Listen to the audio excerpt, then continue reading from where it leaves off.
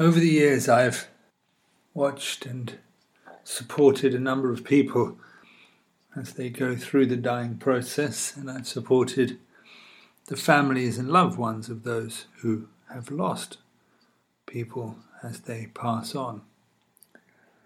And I feel I'd like to say something about how I think we could best take care of each other as we go through the process of dying, and how we can prepare ourselves for our own passing. One of the things that I notice happens quite frequently is that soon after someone has passed away, in the process of gathering themselves in the early stages of the dying process, which starts actually with our last breath, doesn't end with our last breath. This period of reorganizing, after an initial period of confusion and not understanding what has happened, there almost always comes a point where we return, where the person who's passed on will look for familiar ground. And usually that would be the place where they feel comfortable, or most comforted in the life. It's usually a family home. Now, one thing we can do in preparation for our own death is to reflect. If I should die, where would be my safe ground? Where would be my comfortable place that I would like to go? And to let it be known where we feel that is, whether it's our parents' house, our childhood house, whether it's to go back to our own house if we have a family of our own, and to write on a piece of paper,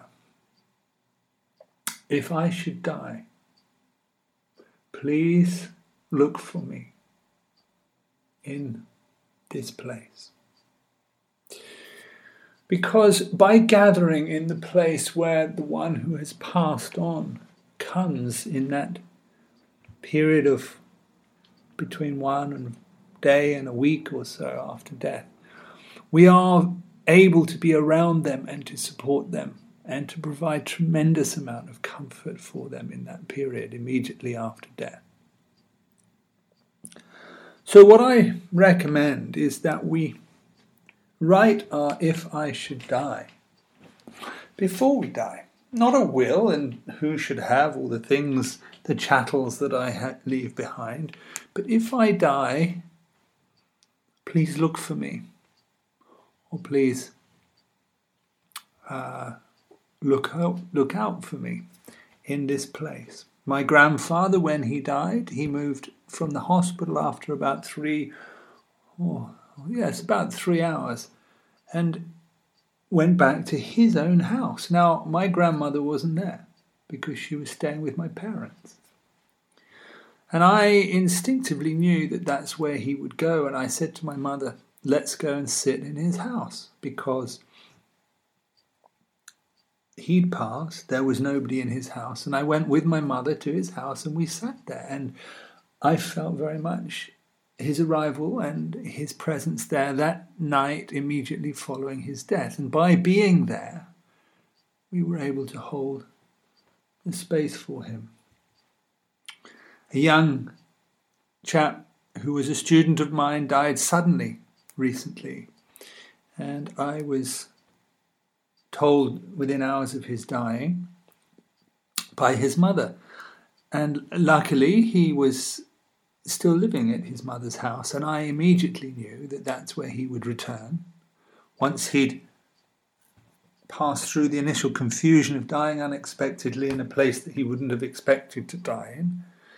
Immediately his spirit returned to his house, and he was present in his home house with his family around him for the day's passing. And that meant that his family were able to be very close with him and share in that time and that experience with him and support him through it, so that when he did pass, and that passing on from this, what should we say, this domain happens some days, can be a week, it varies.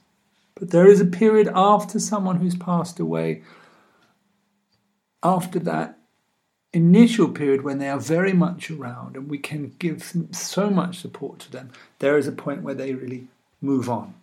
And it's much harder to connect to them once that's happened. So I recommend that whenever you lose somebody who is close to you, who you know that person will consider you to be one of their loved ones, that you or some representative group of those who are close to that person gather in their house or wherever you think they are most likely to return to, so that you can be present with them in spirit in that period after they die. Once they have moved on from the hospital or the bed in which they die, at that point, it doesn't matter about moving the body. But please, please, please encourage or try to resist any tendency for the body to be moved in the immediate period after death. Because there is a period of some hours where the person has died, but they stay very present, very around, very close to that area, that place in which they died, maybe in a hospital or wherever. And then there is a period of moving on from there. And if you attune carefully, you will get a sense of the point at which they have departed from the place in which they died and move on to their familiar places.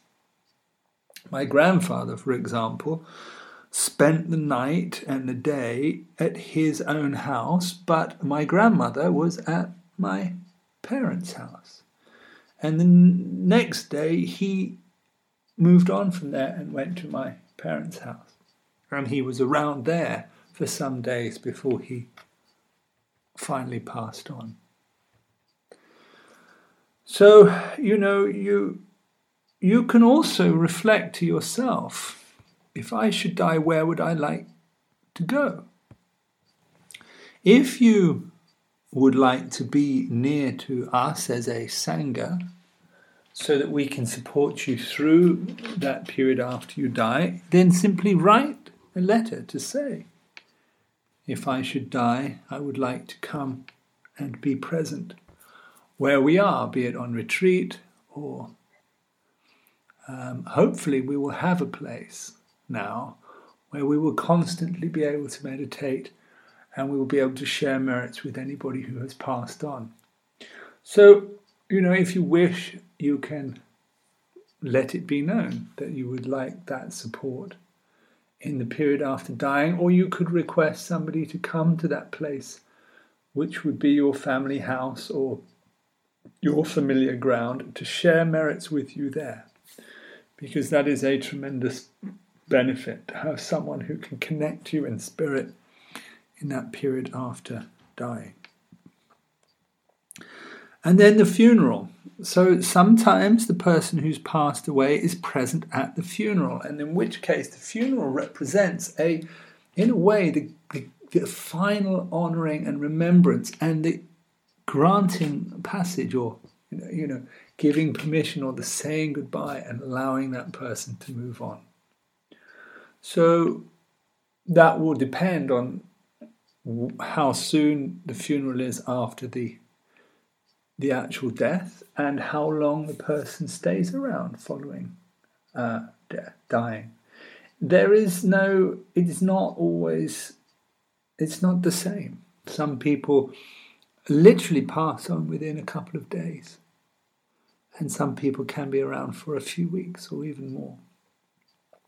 In some traditions, they say that we should do remembrance for one who has passed for up to 49 days or 6 weeks after they have died, because that in that period they're working through and completing their dying process and landing upon the ground that is going to lead them forward. And making the merit for someone immediately after they've passed away and a few days after they've passed away, after the funeral, and then some weeks, maybe a month or 6 weeks after, and doing this remembrance of them and the sharing of merits with them in that period after they've died can be extremely helpful. So I think this is such an important thing, that there is someone holding the space for the person who's died in those few days after they've died. And to do that space holding and to be there with them is such a wonderful service to be able to give to another one. And we should do it for our family, for those who we love. And in many ways we instinctively feel inclined to do such a thing for them. But many people don't really know quite what to do. Well, what we should do is to lovingly hold the space to encourage the person who's passed away, and to help them to create the understanding, the acceptance that it is their time to pass away. And at that point, the delighting in the good in the merit, delighting in our merits and the wholesome deeds that we have done in the life, this is what we should reflect upon. We should encourage those who've passed to let go their regrets. If there is any feeling of unfinished business, we should let it be known that we would finish that business for them. Let their affairs be settled. Let them feel that their affairs are settled, so that there is no feeling of pull back towards what we are leaving behind,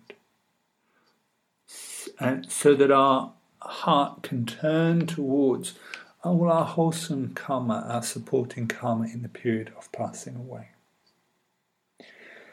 And we can dedicate our merits during the life to our welfare in the future, and depending on what our aspirations are. Because the death consciousness is extremely important, because the quality of the mind that we take with us in that final passing on determines the basis of our mind in that life that we go on to.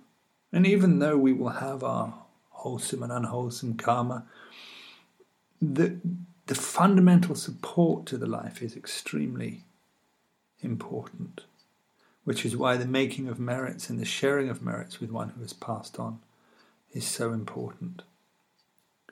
So I suggest that you discuss these things with your loved ones, with your family group, or with your friendship group, so that we let each other know, you let those around you know, if I should die suddenly, unexpectedly, I've left a note.